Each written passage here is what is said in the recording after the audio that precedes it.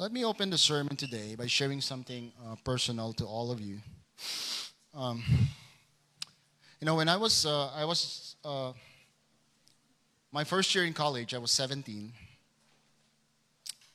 I left home, moved to another city, and started college there.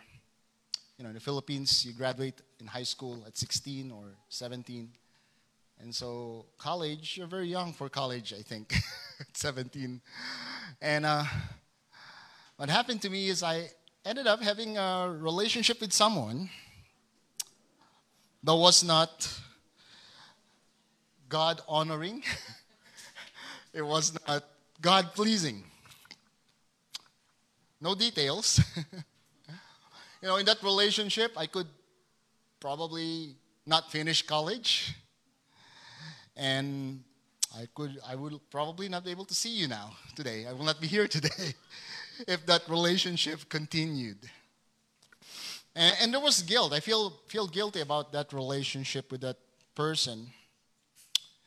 And so halfway through the semester, after 6 months in college, I decided to move to that was one reason, among many other reasons. I decided to move to another place where instead of living in that kind of dormitory, I moved to a different place and live with my uncle.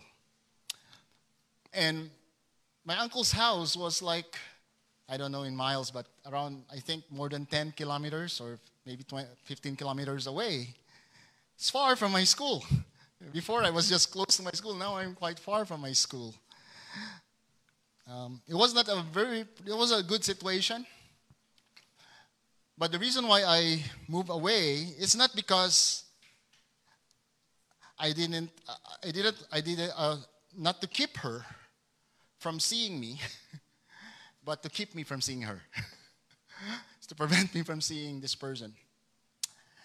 And I praise God for that decision, because I would have regret what would happen eventually if that relationship continued or became something more. And I was able to finish college. That's good. And God has blessed me with a church where I began to grow and mature as a Christian. So the decision to end that relationship, move farther away, it was a blessing. It was a blessing. So the message today is that there are things in our life, choices we make, things we do that can bring blessing, can bring good to your life. But the truth is, there are things in your life that are going to bring a curse into your life. And they're going to bring regrets. Not just regrets in this life, but even regrets in eternity. And you don't want that. You don't want regrets. Part 2 of my message, Citizens of God's Kingdom. And I want to say this in the onset, that citizens of God's kingdom pursues what brings eternal reward. Pursues what brings eternal blessing. Citizens of God's kingdom flees from what brings regret. Amen? Now let's keep this in mind. This passage mirrors what Jesus said in Matthew 6:19-21. Do not lay up for yourselves treasures on earth, where moth and rust destroy, where thieves break and steal, but lay up for yourselves treasures in heaven, where neither moth nor rust destroys, where thieves do not break in and steal. For where your treasure is, there your heart will be also. Our passage today, which Brother Renell just read, Revelation 14, verse 6-13, and I'm going to encourage you to open your Bibles there, because we're going to go back to that passage over and over. And we're going to show also the passage on screen later on, but we're going to refer to that passage because the message is going to be based on this passage, and we're going to go through this verse by verse. And I pray at the end of this message, we're going to go to a simple, basic application. Hopefully, my prayer is that it will speak to our graduates today Where are our graduates today? Sean, Phoebe, Josh, Jimmy. Amen. Praise God. Yes. Okay. Hopefully this will speak to you guys. But it's gonna be a heart message, and I'm gonna speak really the truth. I'm gonna try to speak with all my heart and the truth, of course. So, yes. Are you there in Revelation? So in this passage in Revelation 14, we see two kinds of people here. One group of people, they align themselves to Antichrist, to the beast. Another group align themselves to the Lord Jesus Christ. We talk about the Antichrist for weeks now, so you now have more understanding of this man. This is a human being, and he's going to be a world leader during the tribulation. You know, the Antichrist, as described in 2 Thessalonians, he is the man of lawlessness. So we can say that this guy, this Antichrist, he is unrestrained, unbridled, walang pigil when it comes to sin. He has unrestrained rage. He has unrestrained immorality. You know, even the most evil people in the world, think of Hitler, think of King Herod. They are merely evil babies compared to the Antichrist. Just think about that. Hitler, just a baby compared to this Antichrist who's gonna be around during the tribulation. And the Antichrist is the embodiment of the thinking of this world. We sometimes think that, you know, the thinking of this world is just us. It's just human ideas. The patterns of this world, you know, the ideas you get from all corners of the world, especially those that are against the will of God. We sometimes think that this is just human idea, but the thing is, the Antichrist and, of course, Satan has some influence to the thinking of this world. For instance, the hatred for God, craving for earthly pleasures. That's why John said these words in his letter. The spirit of the Antichrist is already in the world today. So even though the person of the Antichrist hasn't come to the world yet, he's going to arrive right before he's going to be revealed right before the tribulation. His spirit, meaning his thinking, the philosophies that he stands on is already in this world today. Already in this world. And so those who align with the Antichrist, as we read in Revelation 13 and Revelation 14, which we just read earlier, they will take the mark of the beast. They're going to take the mark of this leader. You know, mark on their forehead, mark on the back of their hands probably. And the thing is, people of this world who's going to align with the Antichrist, what's going to happen is they're going to have some benefits. They're going to have some benefits. They will have what they desire in this life. They will have money, they will have possessions, they will have pleasure. Because remember, this world leader, this Antichrist, is going to make what used to be sinful, he's going to turn it into something that looks good. He's going to justify sin, and he's going to make what's sinful acceptable to the world. And saying, it's not really sin, it's just lifestyle. It's not really sin, it's just your feeling.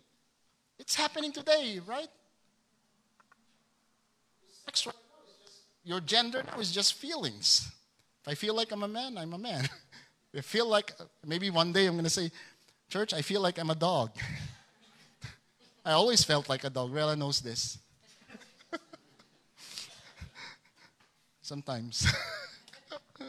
And so that's really back there. You know, that's not right. It's not right at all.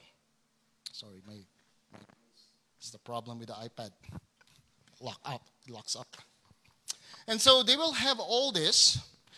People of the world who aligns with the Antichrist, they're going to gain recognition, power, and even protection from the judgment that God brings into the world. They are the kind of people whose purpose in life, whose mission in life is to merely lay treasures, as Jesus said in his words in Matthew 6, to lay treasures on earth. Meaning everything that they long for, their goals, their ambitions, is only limited to earthly ambitions and goals. It's all just centered on earth. Nothing beyond. Nothing beyond. They don't believe in the next life, of course.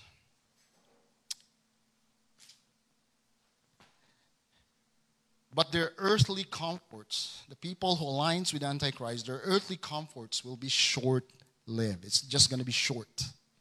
Because eventually, God is going to bring judgment upon this leader and everyone who follows him. God is going to bring his judgment. Everyone who takes the mark of the beast, the mark of the Antichrist, are people who consciously, with their with their own decision, no one is forcing them. Every person, it's really, in the end, a personal decision they made to take the mark of the beast, to follow Satan, to follow Antichrist. There might be some level of pressure, but eventually people will decide. And the people who will align with the Antichrist, this is what the Bible says. This is what's going to happen. Okay. In Revelation 21:8, this is the consequence of those who align with this, the second person of Satan's Trinity, as here. But the murderers, but as for the cowardly, the faithless, cannot read very well.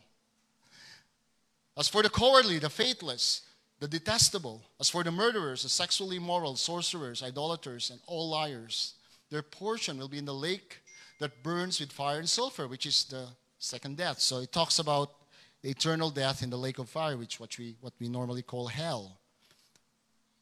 This is where the Antichrist himself is going to go. This is where everyone who rejects Christ is going to go. Now, imagine that situation there.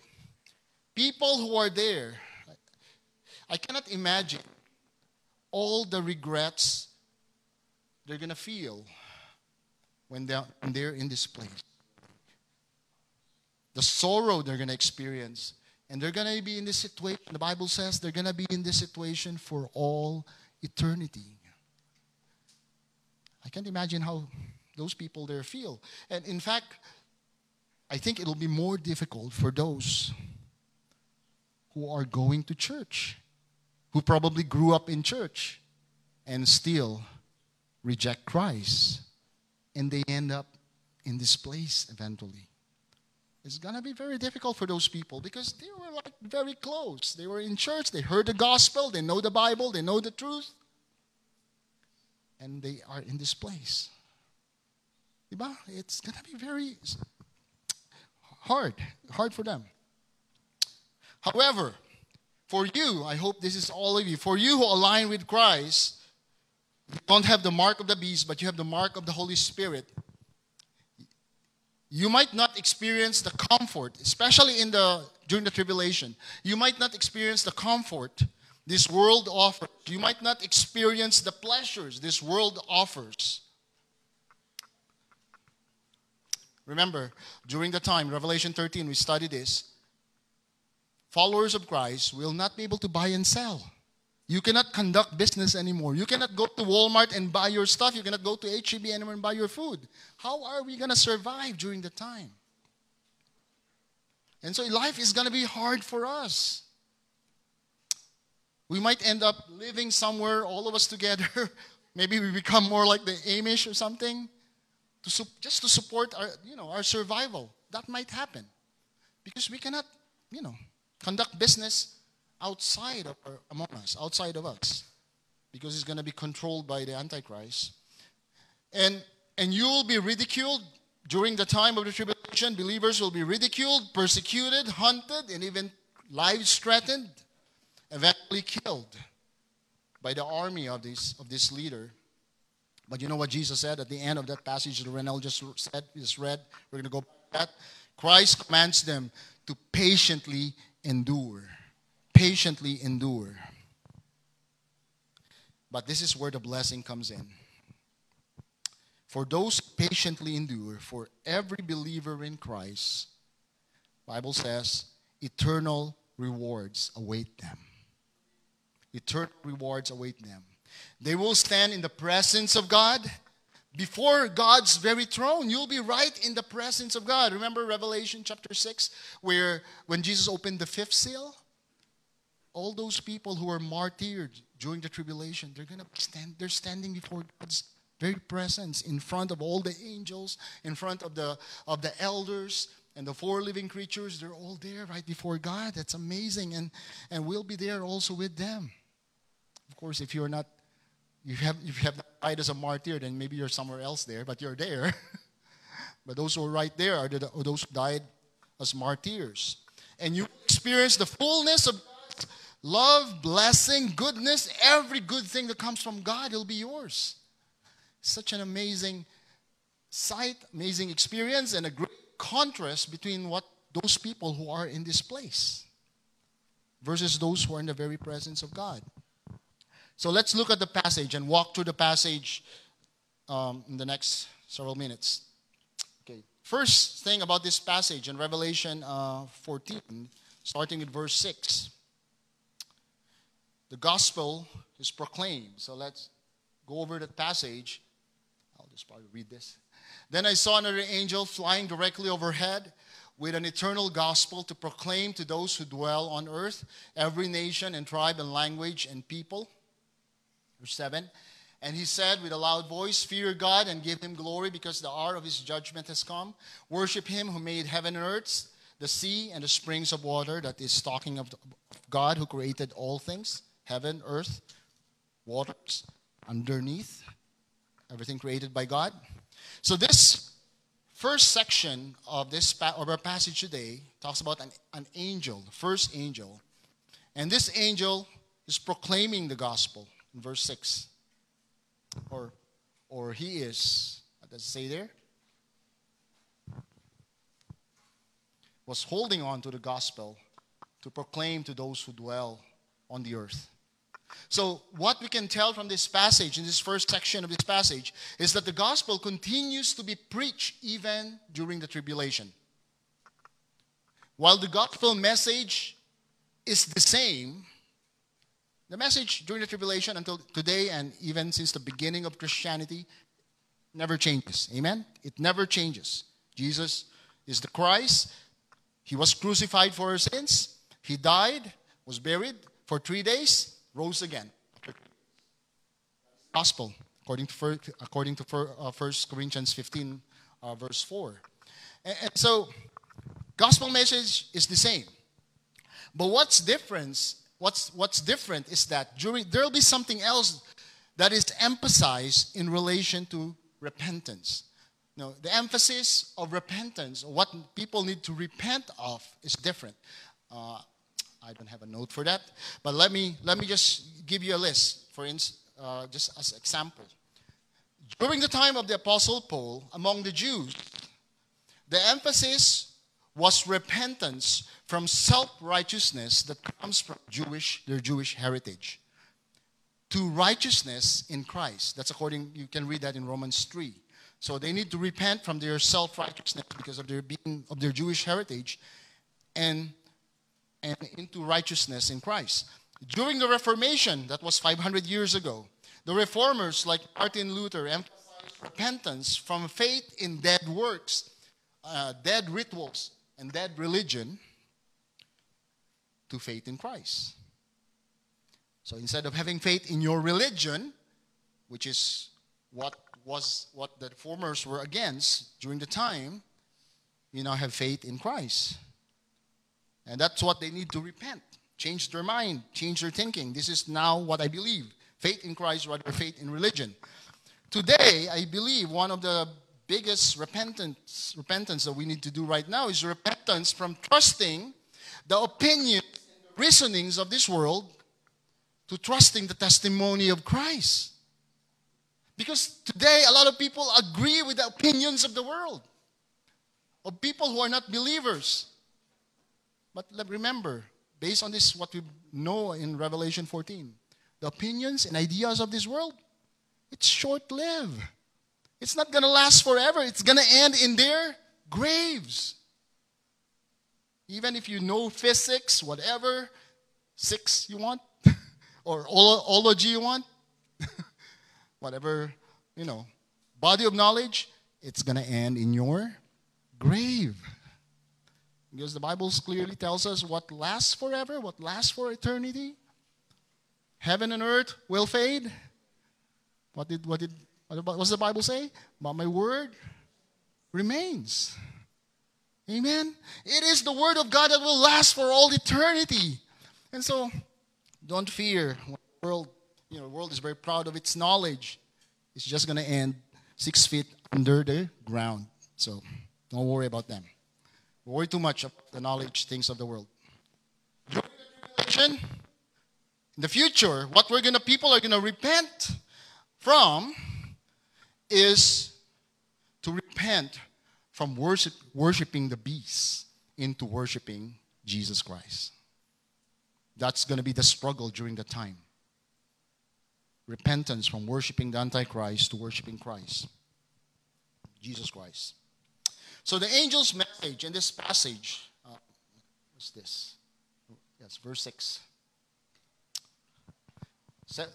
Look at what the angel says here. He says with a loud voice, "Fear God, give him glory, because the hour of judgment has come." He is calling out people to turn away from glorifying the beast into glorifying Jesus Christ.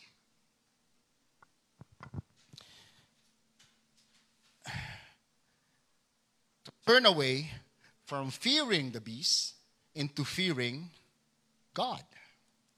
There's a lot of reason why the world fears the Antichrist. He is in control of the economy during the time. People are not able to buy or sell if they're not aligned with Antichrist. So that's one reason they fear people is going to fear the Antichrist. But another thing is the Antichrist is going to be controlled. He's going to be in control of the armies of the world. And this man is going to determine who's going to be protected and who's going to be destroyed. There's a lot of reason for people to fear him because he's going to destroy you if you're not on his side. If you are on the side of Christ, he's going to destroy you. But the angel says that here, towards the end, he encourages us not to fear him, but fear God. Not to glorify the Antichrist, but glorify God. Why? Because the judgment of this leader has come, and his time is short. Meaning whatever trouble the world is going through, whatever he's doing, it's just very short. It's not going to last forever. Magtiis lang muna konti. Aguanta. In our language, I like how we say it in Chabacano. Aguanta lang anay. Aguanta. Endure. It's not going to last long. 3 years? That's not much compared to eternity. Even 7 years? Not much compared to eternity. Because his judgment is about to come. His time is short. Meaning the sufferings that believers are going to experience during the time is short-lived. Very short. Endure. So let's move on. Verse 8. The next thing we find out is that the judgment of the Antichrist is revealed. Remember, I said last week that Revelation 14 is a summary of what we're going to find out in the rest of Revelation. So this is like a preview. Kung sa movie pa to, sa movie parang trailer to. This is a trailer of the succeeding passages of Revelation. So the next thing we see here is Antichrist judge. Revelation 14:8. Another angel, this is the second angel in John's vision, followed saying, "Fallen, fallen is Babylon the Great, she who made all nations drink the wine of the passion of her sexual immorality." So remember that this Antichrist is in control of the political, commercial, religious empire. And this is the first time this is mentioned in Revelation. You're going to see this more and more like in the succeeding chapters. But this is the first time it's called, his empire is called Babylon the Great. Babylon the Great. And we're going to talk more about this I will not discuss it in detail right now because there's more to this. We don't have time to discuss the details. But it says here that it is fallen. That means that it's going to be destroyed by God. And this is certain. This is most certain. The empire of this Antichrist is going to be destroyed by God. And it says here, all nations will drink the wine of the passion of his immorality, sexual immorality.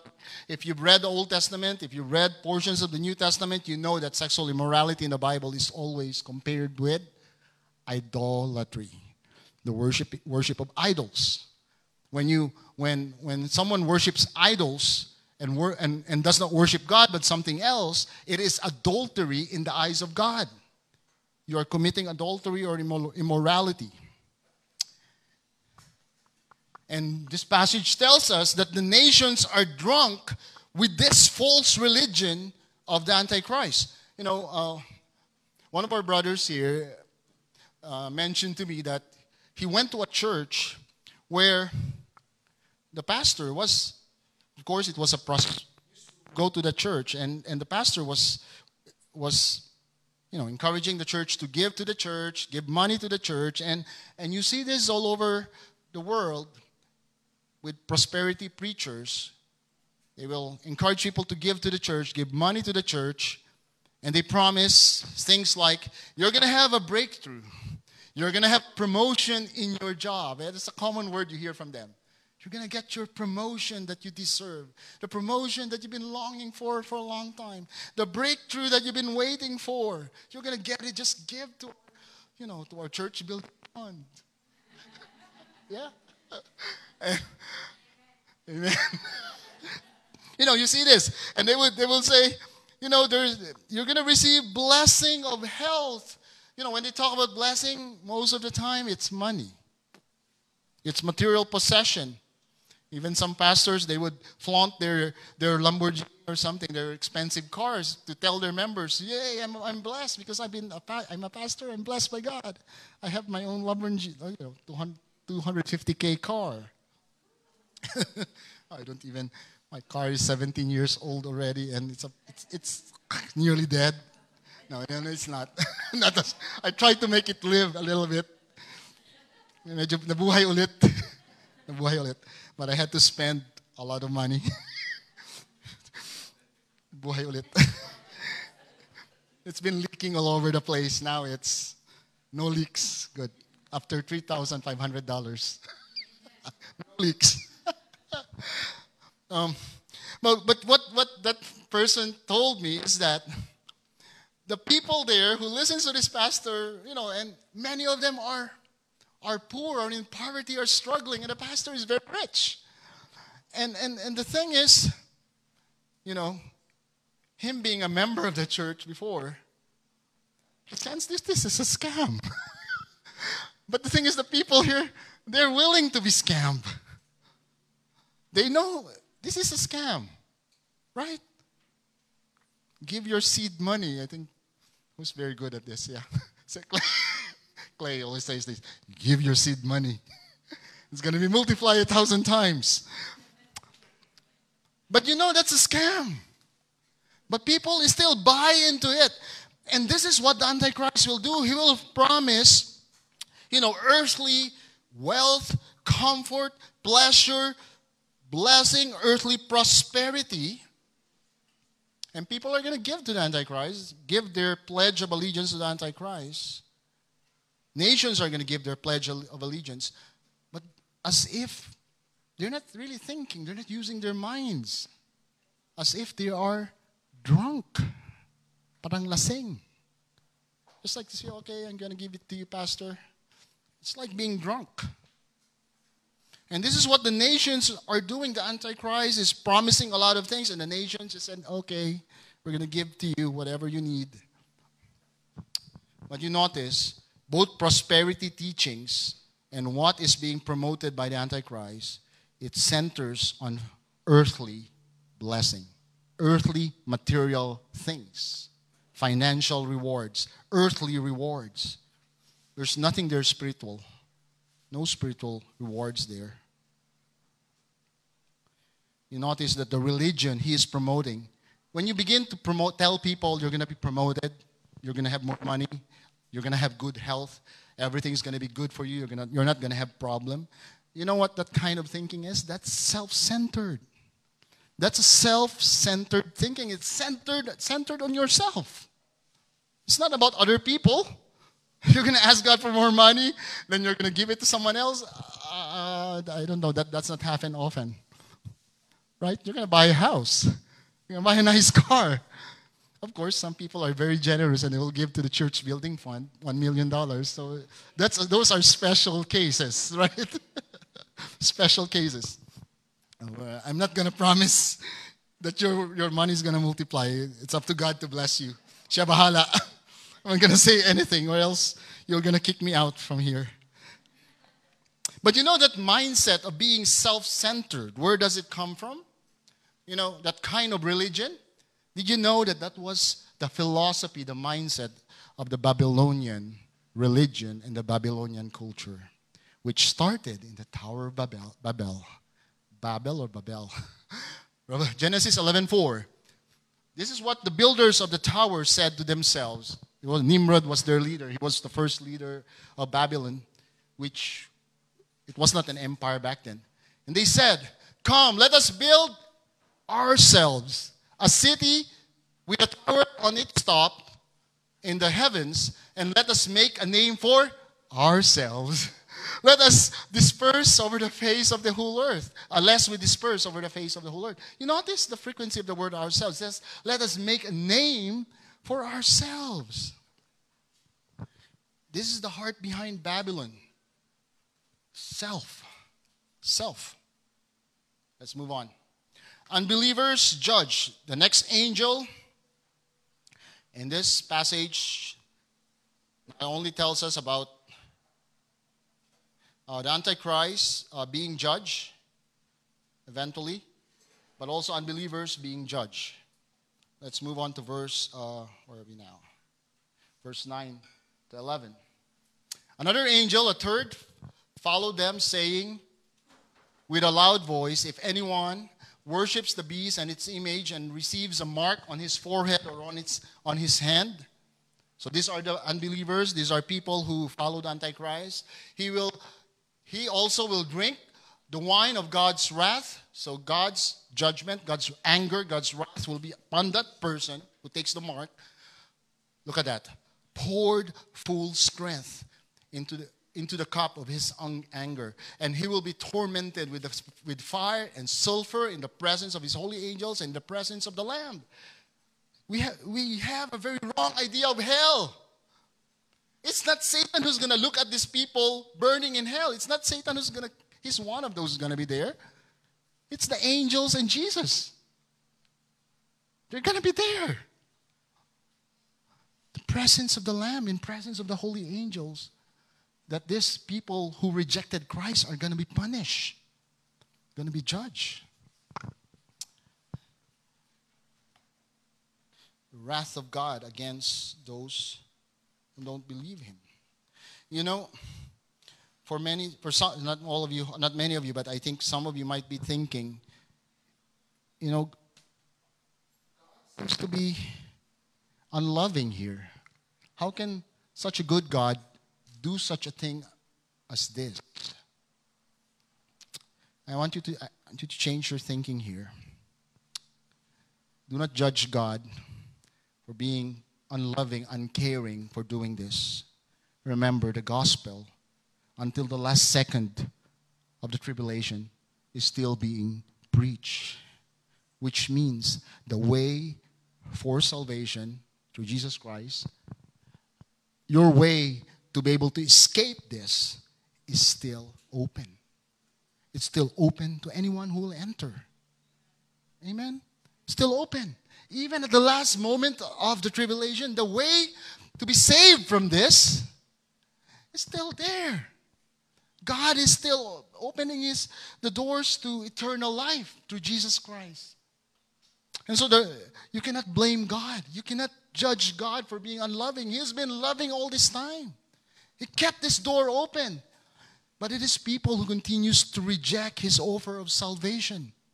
It is people who continues to reject the door to eternal life, who is Jesus Christ.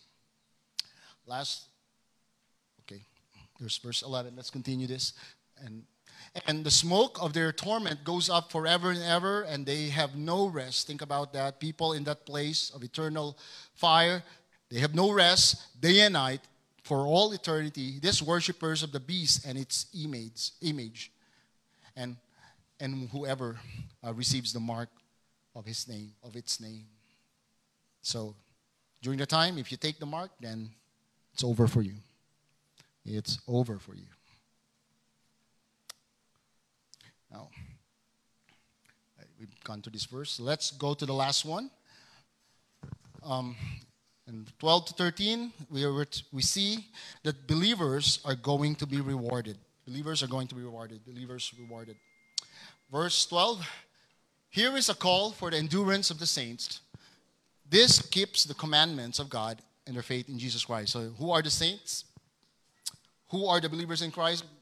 You know, if you've been to a different kind of mindset, stop thinking about saints being special people that you pray to. Who are the saints? All of you. You are all the saints. We have Saint Rowelyn, Saint Arlene, Saint Al, not Saint Elmo, Saint Al. And it says here that who are the saints? These are people who keep the commandments of God and their faith in Jesus Christ. So if you have faith in Jesus Christ, you are a saint. Amen? And it says here, and I heard a voice from heaven saying, write this, blessed are the dead who die in the Lord from now on. Blessed indeed, says the Spirit, that they may rest from their labors, for their deeds will follow them. So, the preaching of the word continues until the tribulation, which means there will be many people that will be saved during that period. However, there will also be many people that will be martyred and they will die for their faith during the time. And we read about this, I said earlier, that we read about this in Revelation 6, where all the souls of those who were martyred are standing in the presence of God. And in this situation, they're being martyred, they're being persecuted, denied of basic necessities in life. They are struggling. They're having a difficult time, the believers in Christ.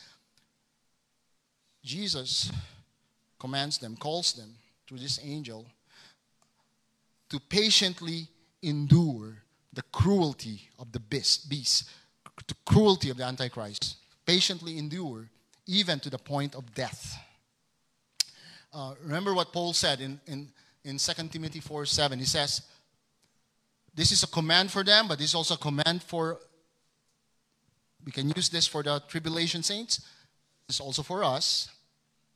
We can be like Paul as well. I hope that we can be like Paul in this way. I have fought the good fight. I have finished the race. I have kept the faith.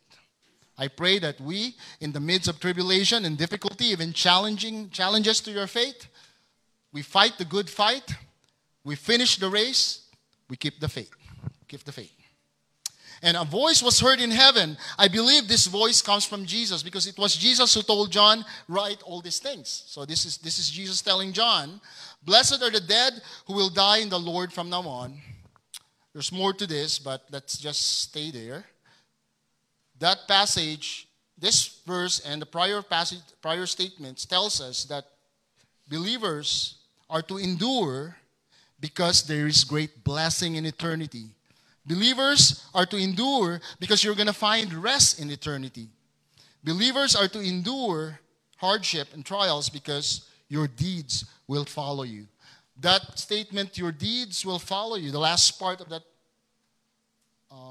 passage here, for their deeds follow them, simply means that the believers, those who endure, and believers in Christ in general, they will be richly rewarded.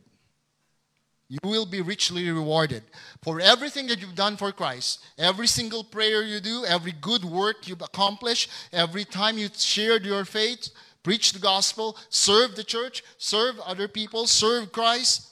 Each of those things, there is a reward for those.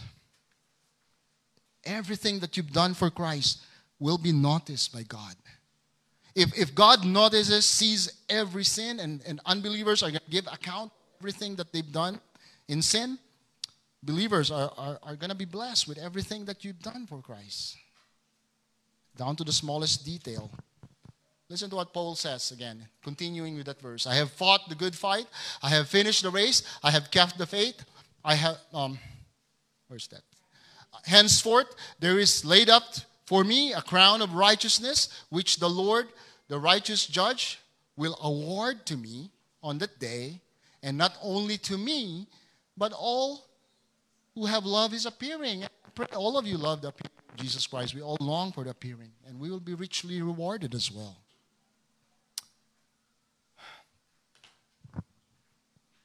You know, the world would say, your best life is now. Eat, drink, and be merry. That's what the world would say. This is the best life. This is the best thing that's ever happened to you. Life on earth. Eat, drink, and be merry. That's what Satan is saying. That's what the world is saying. But you know what this passage in Revelation 14 tells us? The best is yet to come. Live a blameless life, obey the Lord, stand firm in your faith, hold fast to the teachings of Christ, endure hardship and suffering, and you will be richly rewarded by God.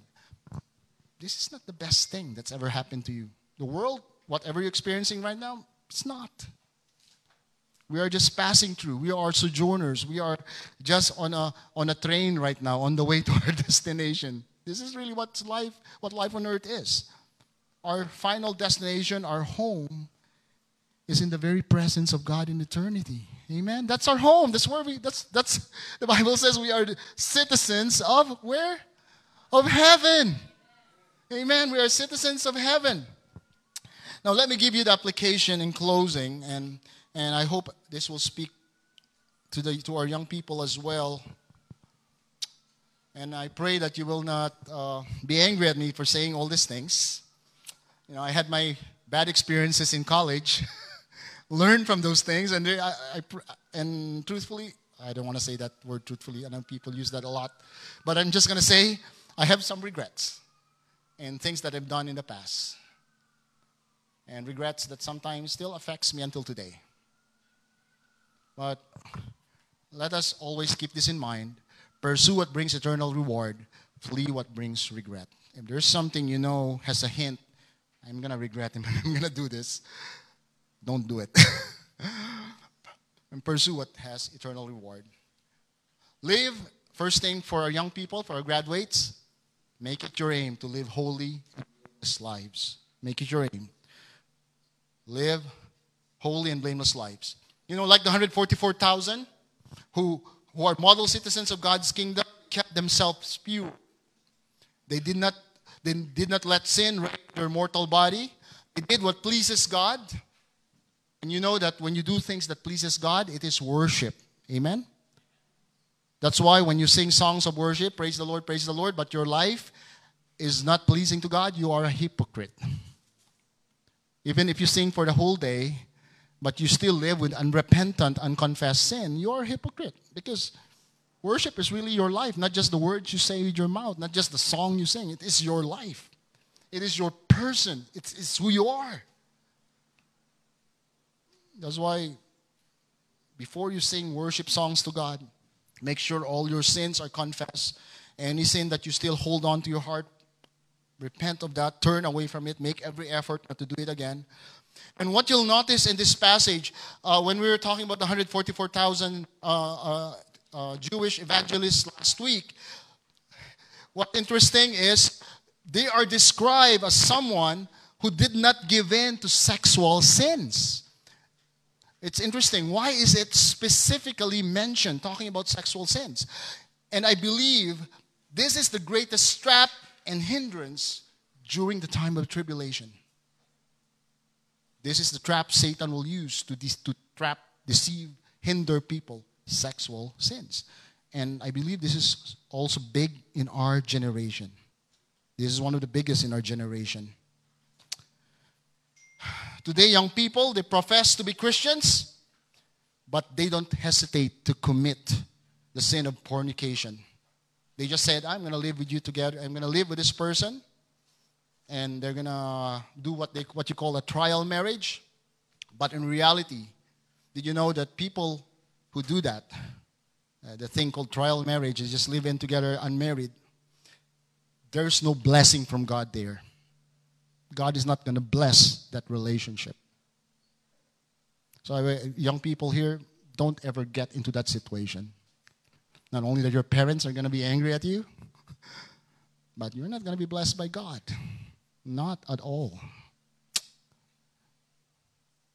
And some people think that living together before marriage will make my marriage better. That's a lie.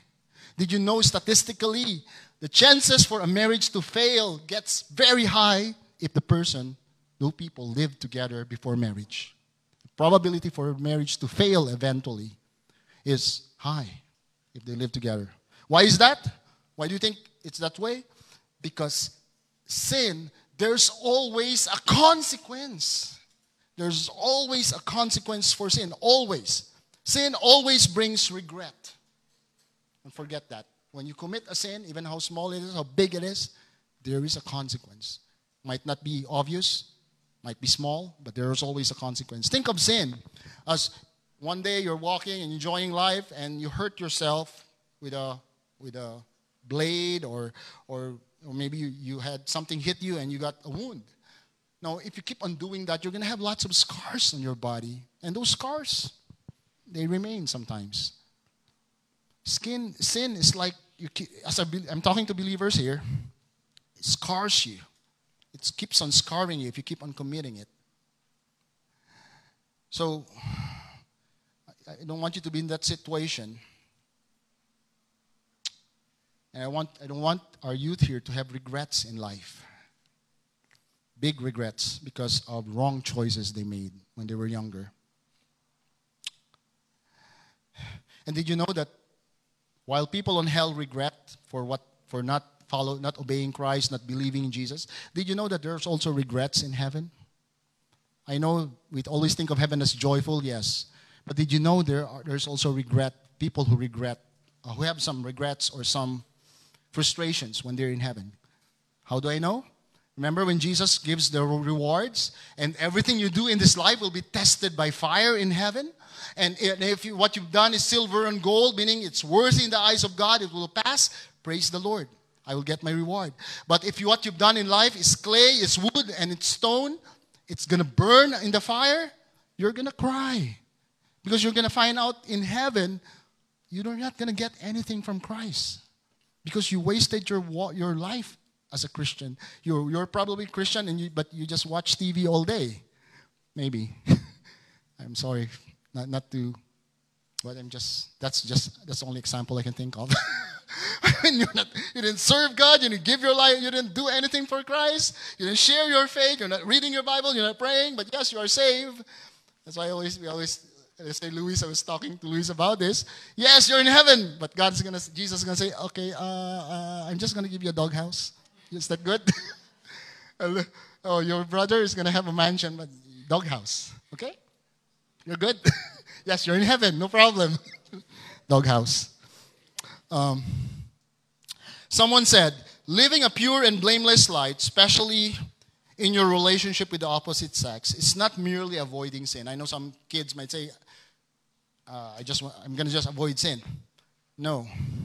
It is waiting for the best to come. Remember, your body is not yours, and it is meant for the right person that God has given to you. Are you going to waste that body on someone else that doesn't really care for you? Or raise it with a random guy somewhere that you're not sure if he's going to be your husband? Your body, your heart is for your husband. That's why I truly believe you only need to have one relationship, ideally and right way, one boyfriend and that will be the guy who will become your husband or your wife. Not having the idea of having multiple relationships, I think that's not a good thing. I don't think that's a good thing. It will just lead to temptation and sin. And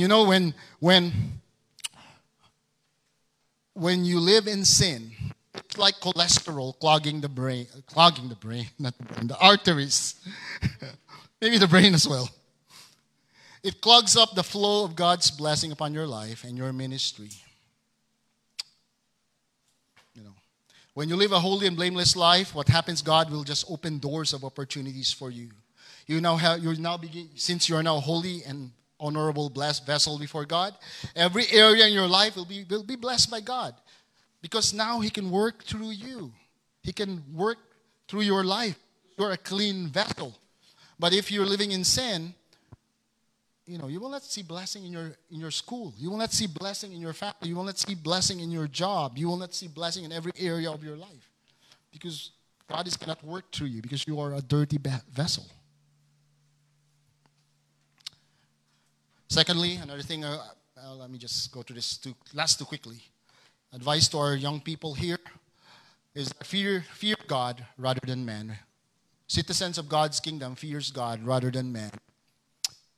It is the right, even if what you're about to do has a high chance of failure. Amen? Do it. Not because of any fear. Just do it because you know it's the right thing. It is God's will. Even if the chance of failure is high, do it. Even if there's strong opposition, if you know this is God's will, do it.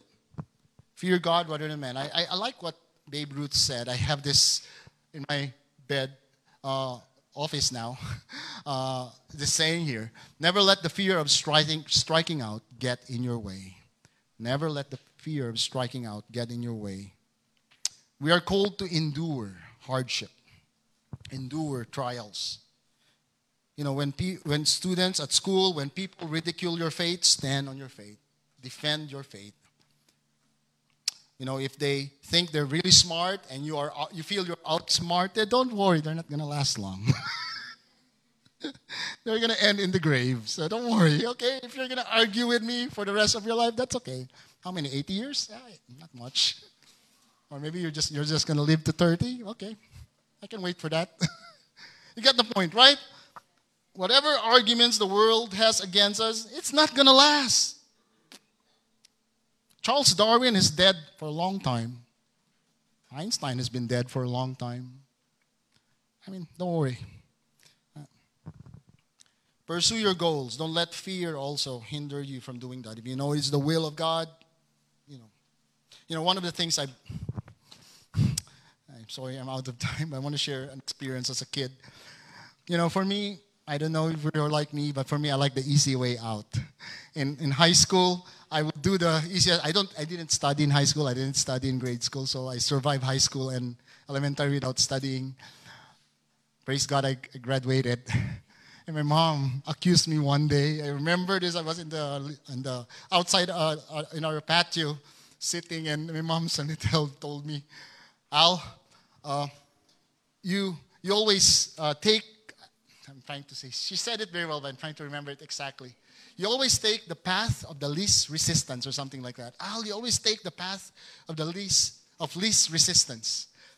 But my mom, my mom she's very smart. That really hit me hard. You always take the least resistance. You don't try to do the hard things. You just do the easy things. You know what happened when someone told me, "Oh, you have to go to Manila." I didn't want to go work there because I'm going to be away from my home. I'm so comfortable in Zamboanga. I got a job. I was a teacher, living with my parents, serving in the church, in the youth ministry. Jen was one of our youths there back then. Anne was with me as well. I said, I don't want to leave this situation. This is really good. And God gave us a big problem as a family. I had to go to Manila. So that was a hard decision, leaving home on my own. But, since that time, I try my best to go to the path of greatest resistance. So I would fight against that. I hate airplanes. I get panic attack in airplanes. I was always in airplanes during those years. So, okay, I'm doing this. Greatest resistance. Then moving to the U.S. as well. It was not part of our plan, but we took the path of the least resistance as well. So sometimes God's will is hard. It's not going to be an easy road ahead of you. But if it's the right thing to do, don't let fear hinder you. And lastly, obey the Lord Jesus Christ. So young people who are going to graduate, When you're in your school, wherever you are, find a church. First of all, find a church to commit to. Find a group of believers that you can be part of, like, a small group or a campus ministry. Amen? I hope you'll do that. Of course, faithful in your time with the Word of God, faithful in your time in prayer. Amen? And wait for the right time. Don't go ahead of God's plan when it comes to relationships. Make sure that the person is really God's will. Talk to your mom and dad. Talk to me. We're gonna make an assessment, like a 3-day assessment. Put him in a room, interrogate that person. If he passes, then okay, pasado. Okay, right? I think that's a good plan, right? Especially the women here, the girls here. Yes, Clay is gonna do the interrogation. I'm gonna be the bad cop. You're gonna be the good cop, right? Perfect for a good cop, something. Amen. But obey the Lord Jesus Christ. You know what I mean. Amen. Amen. Let's pray, and we're gonna recognize our graduates. Lord, thank you, Jesus, for your word. Thank you for the encouragement that comes through revelation, Lord God. Lord, sometimes, oh God, I wonder, Lord, what this book can teach us, oh God, in our practical day-to-day lives. But I'm amazed, oh God, that you show things that can be directly applied with our day-to-day experience. Even such a book that is very challenging, Lord, that talks about prophecy in the future, Lord. But it really applies to our time, to our generation, Lord God. Lord, whatever is said today, Lord, may this be engraved in our hearts. Oh God, that we will pursue things, Lord God, that honor you, that glorify you, Lord, that has eternal blessing and rewards, oh God.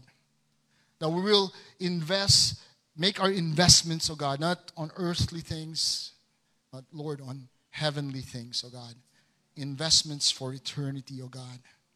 Let this be the kind of mindset we have every moment, every day, that we'll do things that has an investment for eternity. And Lord, we pray also, Lord God, that we'll run away from things, oh God, that can bring earthly regret and as well as eternal regret, oh God. We want to be fully experiencing the joy and blessing to be with you for all eternity and all the rewards you promised, the crown of righteousness, the crown of life. We want all those things, Lord. And I pray that we will make every effort, oh God, to live the life you called us to live, holy, pleasing, blameless before you, Lord, obedient to you, Lord Jesus, fearing you alone, Lord God, and not man. Not what man can do to us, not what man can say to us, what the intimidation the world brings. We will not fear that, Lord. For, Lord, whatever the world brings, it's temporary, because your word remains for all eternity. In Jesus' name, amen. Amen. Praise God. Amen. Amen.